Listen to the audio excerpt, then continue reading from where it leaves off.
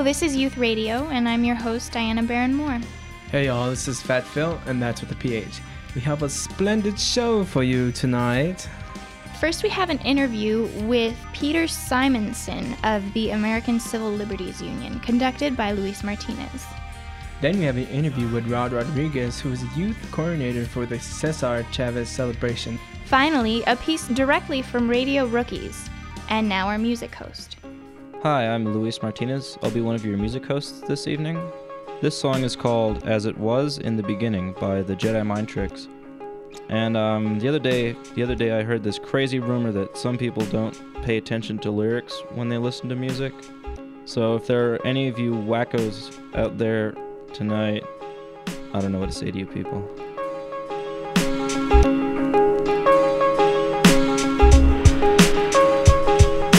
To the angelic, seven cathedral, relic Philadelphia, right words of power. Him who was holy, who holds the key that opens, no one can seal it. Saints and initiates, sound of seven trumpets. Those synagogues of Satan will fall down at my feet, knowing I've awakened. I'm coming soon for them. Elohim's a New Jerusalem, putting millennium criticisms on Christians. Now we have an interview conducted by Diana concerning the Cesar Chavez Social Justice for Immigrants March and Rally, which includes a song by Spell, a featured performer at the event. Today we're speaking with Rodrigo Rodriguez, who this year served as a youth coordinator for the Cesar Chavez Social Justice for Immigrants March and Rally, which took place yesterday. Welcome and thank you for coming in. Thanks for having me. So, could you tell us a little bit about what your role as a youth coordinator is all about? As the youth coordinator this year, my job this year was to go to some of the high schools. I went to Albuquerque High, I went to West Mesa, I went to Nuestros Valores Charter School, and to not only educate the youth about who Cesar Chavez was, the work that he did, the legacy that he left for us, but to ask them to participate and to help out within their community as well as at their high schools, to help get out the word, to actually show up to the event, and just to help us out in whatever way they could. And how'd you get involved in this event? My mom works at Chicano, Hispano, Mexicano Studies at UNM, and for the past, I think it's 6 years now that they've done the event. They've co-sponsored the event. She's been working there for about 5 years, so I've been helping out off and on for 5 years. There was a period where I was in Denver and I didn't help out, but I've been helping out for the past 5 years, and last year I took an organizing position where I tried to organize kids again. This year I took a youth coordinator position, which is I stepped into a bigger leadership role, and hopefully next year I can step up and do something more as far as a leadership role. And for our listeners who maybe don't know about the achievements of Cesar Chavez, could you tell us about the legacy he left? What Cesar Chavez did was in the 1960s, he helped organize the United Farm Workers Union, and they're famous to have the red flag with the black eagle on it. And what they did was in 1969, their major accomplishment was they boycotted the California Grape Growers Association. And it was one of the largest boycotts in history in the entire world. They boycotted California grapes on 7 continents. And within a year, they got better living conditions, better working conditions, and higher wages for the immigrants. But what many people don't know is that our food everywhere in the United States is picked by Mexican migrant workers who follow the seasonal crop rotations all over the country. And what Cesar Chavez what he wanted to do and what he did to a certain extent was to bring that to the forefront, that these people are humans and that they deserve to have basic human rights. And so his legacy was that he brought that to the forefront, but it's also he was for workers. He wasn't just for Mexican workers, which is a common misconception. He was for workers in general, for people who worked hard, for people who work hard now. And that's why we still celebrate him today. And that's why I appreciate what he did, and I appreciate this movement, is because it is for everybody. Everybody knows somebody who works hard. And that's what his goal was, is to bring that to a forefront, that these people deserve to have rights too. Could you talk about the significance of Cesar Chavez's life and his achievements for New Mexicans in particular? Cesar Chavez was in California when he organized the boycott against grapes, and he worked primarily in California, but we do have a huge agricultural community here in New Mexico with the chilies and the pecans and the pistachios and everything down south. And we do have Mexican migrant workers who come to New Mexico to work. And I'm not real clear on the details as far as his impact here, But as far as now, there are still those workers there, and they still do have a lot of the problems that he was working to fight for.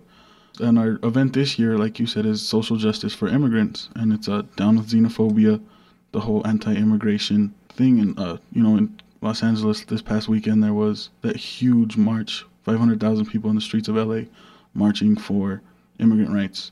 And basically with the whole Minutemen situation down on the border and the ACLU and everything else that's going on right now, is we wanted to kind of bring that to the forefront with this event that we do every year.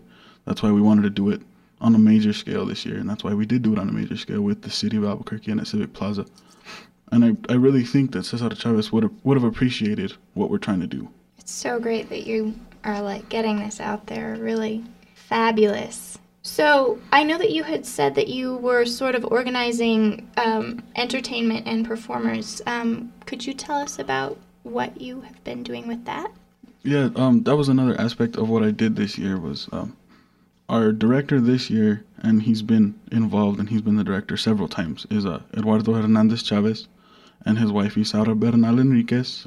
They spearheaded this event, and they continue to. And they're trying to go back to California, and so by next year they should be in California, and there's not going to be anybody to help organize. And so that's why we all got together and said, well, let's form a large committee so that next year we can do it. And I was on the entertainment board on the actual committee, where I brought in, we had the mariachi group from Albuquerque High, Mariachi San Jose from San Jose Elementary School. We had the Ballet Folklorico dancers from Albuquerque High. My buddy Paz, he performed. We had Jeremy Giannini, the Calm Spell. He's a local rapper. He got down on the mic. We had a couple of slam poets. And what I wanted to do this year was to try to bring in the youth, so that when actually people go to the event, they say, well, look, these kids are involved. They're helping out. They're here. Why don't we show up next year, support them, see what we could do next year to, get this event on a larger scale. And so that's kind of was my main goal, is to bring in young people, and hopefully it works out for next year. So thank you so much for coming down today. Thanks for having me. I really appreciate it. I really appreciate the chance to, to help get my message out there, and the message of the committee and the message of the whole community at large. So is there anything you'd like to add? I just want to say thanks to everybody who was involved this year, mainly Eduardo and Isaura, my mom Lucille Cordova, Chuy Martinez from the city of Albuquerque, Bonnie Rukovo from the city of Albuquerque, Esteban Munoz, he's a friend of mine, he's the co-youth coordinator this year. I also wanted to thank everybody who showed up to the event, for the people that marched from Martinez Town, Santa Barbara Park, and everybody who showed up at the event. I want to thank all the artists especially for showing up and donating their time. None of these people got paid. All the speakers, everybody who was there, anybody who wants to help next year. So thanks again for coming down and for also being involved in this. I think it's really great that this is happening in the community, and thank you. Yeah, thanks again for having me. I really appreciate the time to get my message out there, and for anybody who's willing to help, there should be some flyers circulating around. Just get in contact with us, and we'll let you know how you can help out next year. This is Diana Barron-Moore for Youth Radio on KUNM. Yo, I heard Walmart's trying to open up a co-op. Come on, Walmart selling organic food? Please. Yo. Everybody should shop at Walmart, so we could keep giving them all our money and make them a world power. Yeah, they're always rolling back prices. Roll this. Welcome to this wally world of Walmart buyers and good for nothing slave driver suppliers. Got the whole world in its clutch like some pliers. Teaming up with America to find corporate buyers. Once again, I really want to thank Rod for coming into the studio, and also for your dedication to your work, which has such a positive effect on the community. Now back to our music hosts. Hey y'all, this is one of your music hosts, Shatane Tuck, for this Sunday. We're going a little gospel for you guys, and our song will be We Have Not Forgotten by Ruben Studders. We have not forgotten all you've done, counting every blessing one by one, yeah. Your love did not condemn, instead you sent your only son, keeping us from danger every day. So we take this time to give you praise. We lift our voice to you. This next band, The Books, takes found sound, weird vocal samples, and post-electronic sensibilities, strings them all together in a mighty tasty string of deliciousness. This song is titled Venice by The Books. Maestro, as you paint this picture, would you tell me what's going on in your mind? Now the cross, the mystical vertical cross. Out of black paint, a cross that comes down from the top left-hand side of the canvas. He has just thrown a bunch of gold paint, which has not only hit me in the face, but has gone across the canvas to the applause of the crowd below. Now we're going real old school for y'all, and this is called If You Really Want It. Ladies, won't you tell me your name? Tabitha, Athena, and Lavon.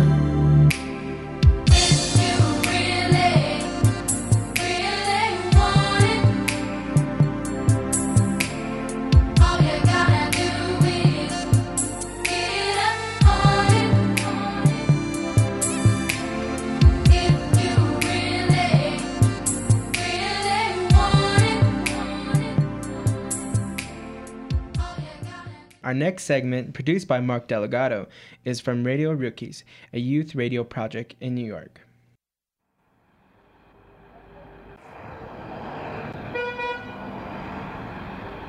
Every day around 2:30, my sister Candy is dropped off in front of our house after school.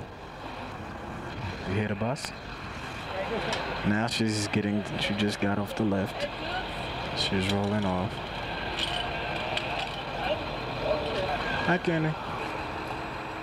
Like many 13-year-olds, she takes the school bus. But Candy is not your typical 13-year-old. See, Candy has trisomy 13.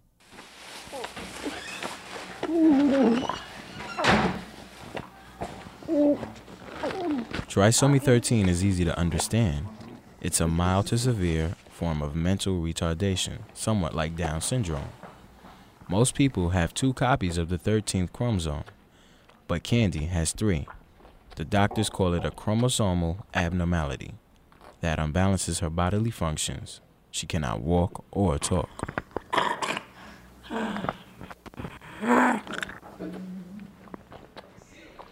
Candy has the body of a 13-year-old, but the mind capacity of a 2-year-old. Since she can't talk, my mom and I have to figure out what she wants by listening to the sound she makes and interpreting her gestures.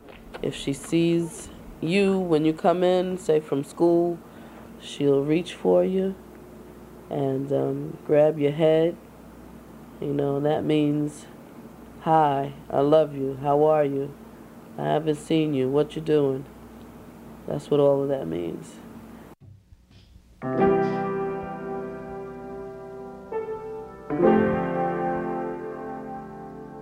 When you play music, you can see she lays in her bed or sit in the chair and she smiles.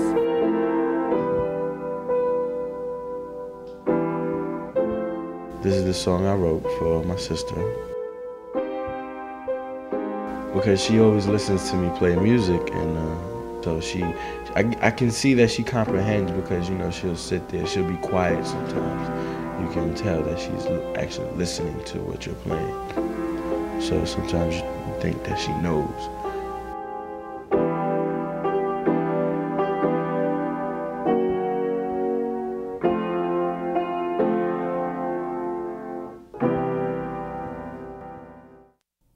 Trisomy 13 is hereditary and usually skips a generation. No one else in my immediate family has had it, but Mom says my great uncle on my father's side also had trisomy 13. In Puerto Rico, he died at 7 years old. He never walked or talked, just like Candace. No one ever knew about it no one ever spoke about it until Candace was born. Most people with trisomy 13 don't even live that long. 98% do not live beyond 2. 2% do live beyond 2. So the chances were very low that Candace would live beyond 2 years old. That really was heartbreaking. Although my mother is happy now, 13 years ago, when Candy was born, she was scared. I was depressed a little, that my little girl was not healthy, not normal, and that was even before I understood the extent of the disorder. Most of the children with trisomy 13 die of a major organ failure, the heart, the lungs, the kidneys. So anytime there's sickness, the concern is, well, is this going to be the organ that fails? Is this going to be the thing that takes her away from you? You just don't know. Candy has survived 11 years longer than the experts expected. But from the very beginning, Mom made it clear that she wanted her daughter to live. We did have one very callous doctor say, well, did we really want to perform the surgery? Or if we wanted to let nature take its course. In essence, he offered to allow Candace to die. And I was so stunned and angry. I was just torn apart. Okay, sweetie. I don't take my sister for granted. I could have been born that way myself, so I help out every way that I can. Mom feeds her and changes the diapers, but I do most of the lifting because Mom has tendinitis in her wrist. I've learned a lot about love and commitment from Mom. This poem that she wrote for Candy says it all. My baby girl wears pretty dresses and a soft bow, yet to play hopscotch and jump rope, her feet will never know. My baby girl's room is full of toys, yet the fun to her they won't bring as to other little girls and boys. Dresses just sit and toys just lay because my baby girl's mind can't learn to play. For WNYC and the Harlem Radio and Photography Project, I'm Mark Delgado III.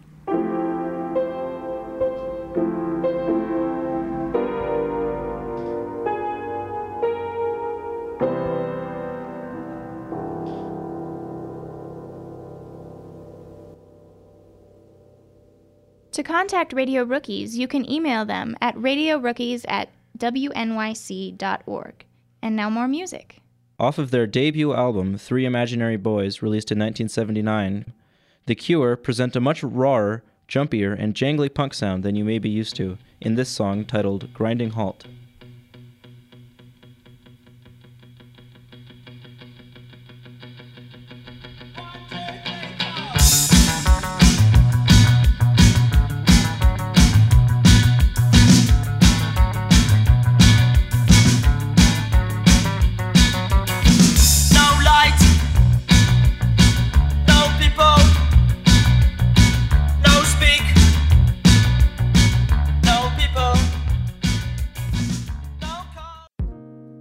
The next song is by Anthony Hampton called Found a Letter That She Wrote.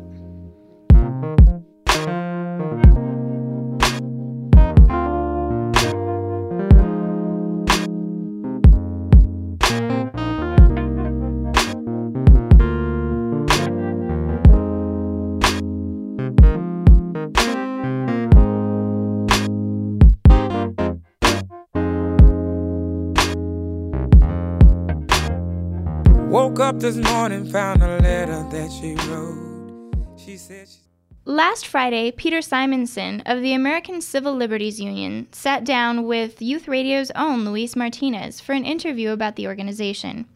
Peter Simonson is the executive director of the ACLU of New Mexico, a local affiliate of the national organization, and has worked on many important pieces of legislation, such as the recent high-profile State Youth Detention Facility decision. Here we are today with Peter Simonson, Executive Director of the ACLU of New Mexico. Thanks a lot for coming into the studio for this interview. Oh, thank you. It's a pleasure. So can you start by briefly describing the mission of the ACLU and its impact on American politics today? Sure. Well, of course, the ACLU was founded in 1920 at the national level. It's an organization that's been around for a long, long time. Its mission at the national level and also here in the state is to protect and advance the rights that we have under the Bill of Rights of the U.S. Constitution, and in the case of New Mexico, also our New Mexico Constitution. What that means is that we find ourselves trying to ensure that government officials, government agencies don't violate people's rights, because that's what the Constitution and the Bill of Rights does, is it protects us against abuse from the government, which is sometimes confusing to people because they assume that it also gives them rights against private commercial enterprises, private companies, or private individuals, and unfortunately that's not the case under the Bill of Rights. There are some rights under other federal and state statutes that are trumped by the Constitution and the Bill of Rights. So we find ourselves mostly defending people from rights abuse by the government. This organization has here in New Mexico a little over 6,000 members, and that membership has grown, has almost tripled, in fact, since before September 11th, probably in part because people are so concerned about the current state of affairs around civil liberties. The ACLU, in terms of its impact politically, over the last 5 years, I would say, the ACLU really has become one of the premier organizations that's defending civil liberties in the country. Just about every major civil liberties issue that's out there that people are familiar with at the national level, whether it be the president's illegal authorization of spying on American citizens, whether it be the USA Patriot Act, or whether it's torture in Guantanamo and Afghanistan, all of those issues that you're hearing about today in the papers and on the radio and in TV are battles that the ACLU is engaged in and probably has brought to the forefront. Okay, so you mentioned that you're the executive director of the ACLU of New Mexico, which is an affiliate of the national organization. So can you explain to us some of the issues that the ACLU of New Mexico is currently working on? Absolutely. We work on a broad variety of issues. We are the largest civil liberties organization in the state. We have a staff of 5 people, one of whom is a staff attorney, but we also work with a collection of about 20 to 30 volunteer attorneys. And we litigate, most of our work to defend civil rights is based on litigation that is in the courts, filing lawsuits or sending letters to civil rights abusers demanding that they stop. Everywhere from racial justice to freedom of speech to problems in our correctional facilities, in juvenile detention centers, in the jails, in the prisons. To working on immigrants' rights issues. We run the gamut. We're not a sort of a single issue organization. We're very broad, reproductive rights as well. Recently, we just settled a major class action lawsuit against the Children, Youth, and Families Department here, which is a state office, and they run all of the juvenile justice system, including the juvenile detention centers. And it's a historic settlement agreement. It is going to require sweeping changes in the kinds of services, behavioral health and substance abuse services that are provided to youth in those facilities. People always have problems. Many people have problems being concerned about the civil rights of people who are in jail or who are in juvenile detention facilities. But we have to recall that many of these people are in on nonviolent crimes for simple possession of drugs or something that's related to that. Maybe they've pled to a case that they were up for serious charges, and yet they were actually jailed for something that was very, very minor. And it's important that those people have a chance to rehabilitate themselves, that they get a chance to reintegrate with society. And they can't do that if they are simply thrown into juvenile lockups, juvenile warehouses, basically, that are simply training grounds for hardened long-term criminals. We want people not to go down that road, and it's the obligation of the state to make sure that they have a chance to become constructive citizens. And so we think that this settlement agreement with CYFD will accomplish that. I'd be happy to talk about a lot of the cases that we have that I think affect youth, and particularly students in our local schools. That's probably one of the most active areas of civil rights that we have, is defending students' rights and making sure that in this day and age when some school administrators are prepared to sacrifice a student's education for the sake of disciplining them and disciplining them harshly, we always try to intervene to make sure that their educational interests are upheld and that their rights aren't abused. So I'd be happy to talk about those things too. Can you tell us first a little bit about how the ACLU of New Mexico pinpoints civil liberties issues within the community and finds out which are the most important? Sure. Every morning I wake up and I look at the newspaper and I read what my jobs are going to be for the day, because oftentimes we see civil rights abuses come right up in the papers, reported in the papers before we get contacted about them by those individuals who've suffered the abuse. So the newspapers are oftentimes a great source of information about civil rights problems.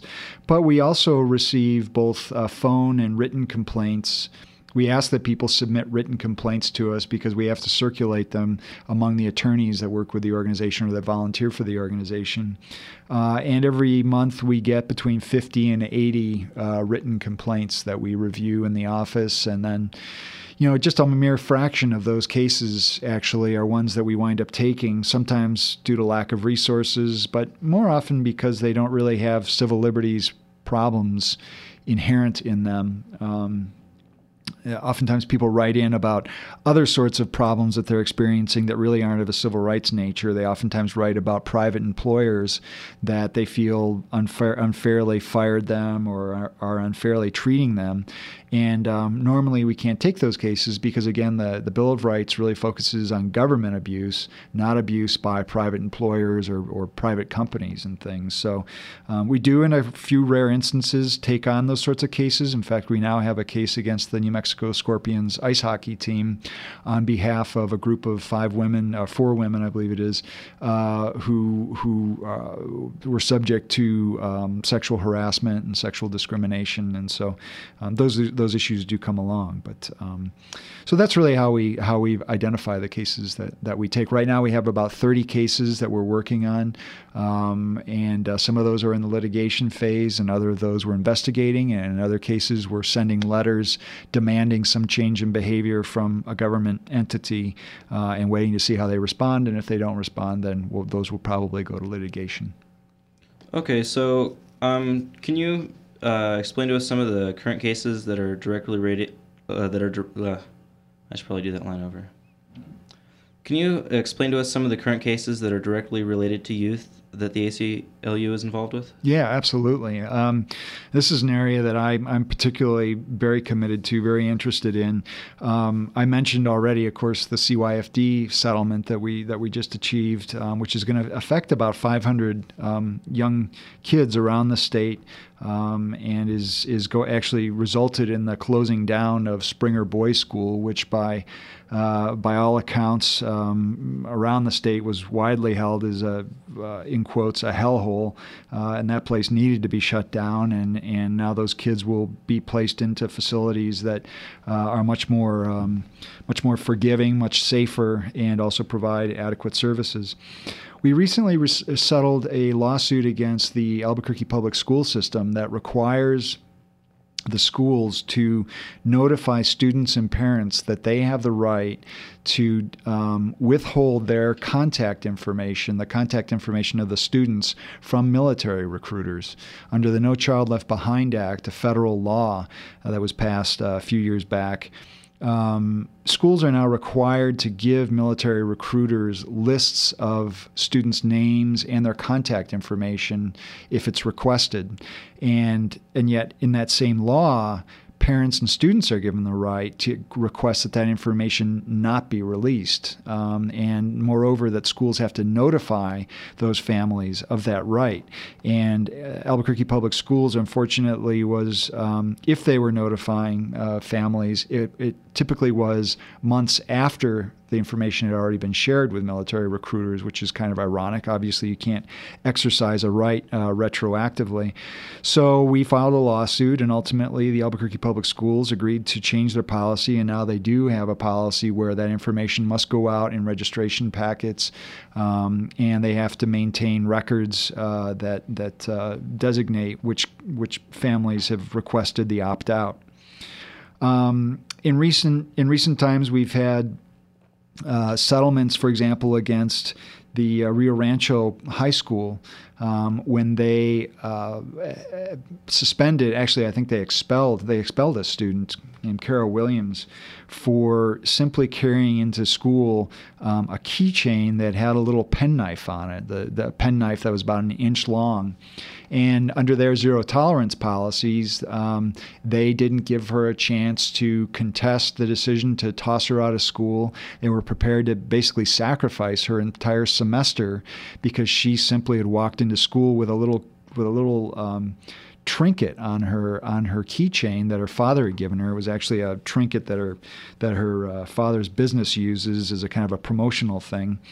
And she didn't even realize it was in her backpack, and yet her backpack was searched by one of the school administrators, and they kicked her out of school. And we challenged that. We challenged the notion that she would know that that's actually and they were claiming it was a dangerous weapon, a deadly weapon. In fact, is technically what they called it. And we objected to that and took that case to court. It went to trial, and ultimately was settled.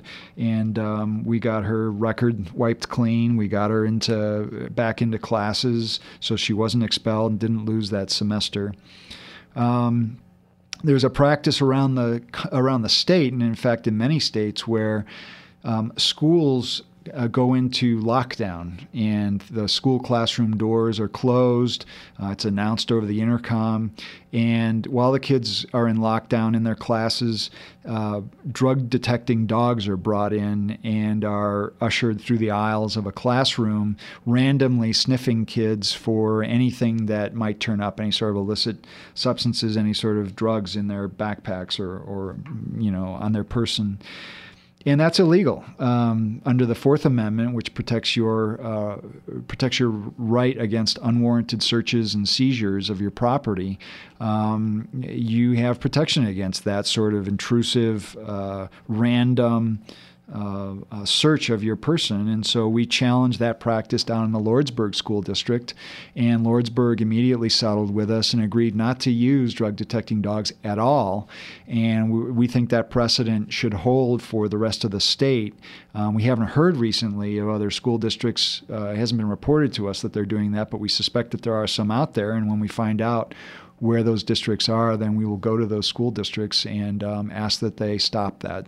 Kids shouldn't be terrorized by drug detecting dogs going up and down their aisles unless the school has some specific reason to believe that a specific kid has drugs for specific reasons, illegal drugs, that is. But if they don't have those specific facts under the law, under the Bill of Rights, the school can't search that person. So that's sort of a broad array of things that we've done in the area of youth rights. Okay, well, I think we're kind of just about running out of time for this interview, but maybe before we go, you could give our listeners a little bit of information about how to contact the ACLU? Yeah, absolutely. Let me just mention that we have a very active youth advisory board here in Albuquerque, which consists of kids in the high schools from various different high schools that have last year had a very successful mock trial that they hosted and are very active here locally. So if people are interested in getting involved in that or just want more information, they can contact our office at 266-5915. They can also go to our website, which is at aclu.org. acl-nm.org. Okay, thanks a lot. And once again, that was Peter Simonson, the Executive Director of the ACLU of New Mexico. Thanks a lot for coming into the studio. My pleasure. Thanks so much.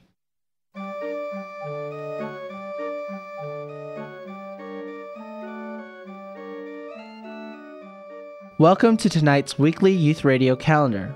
I'm your host for tonight, Jaron Kai. Let's get it started. Medieval Innovations: How the Middle Ages Changed Western Culture. A series of free lectures Monday through Thursday at UNM's Woodward Hall, Room 101. For a complete list, visit www.unm.edu or call 277-2252. Roy Lichtenstein, American Indian Encounters. A selection of Lichtenstein's art that drew inspiration from Native American symbols, motifs, and forms will be presented with examples of Native American art. This exhibit will underscore the ongoing dialogue between Native American artists and non-natives. At the Museum of Fine Arts located in Santa Fe at 107 West Palace Avenue. This exhibit is running through April 23rd. Site Santa Fe, Semantics, The Words of Art, art exhibit of work by young artists. This exhibit runs through April 16th from 5 to 7 p.m.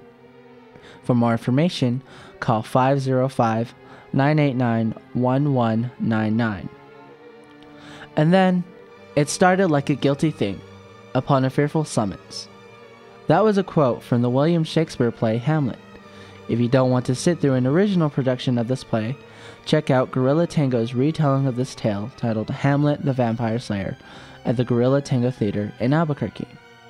This production runs through April 8th and is rated PG-13. Call 245-8600 for more information. Some music events in Albuquerque include at the Blue Dragon Coffee House, Monday, April 3rd, Monday Night Live hosted by Trout, from 8 to 10 p.m. This is a free all-ages event.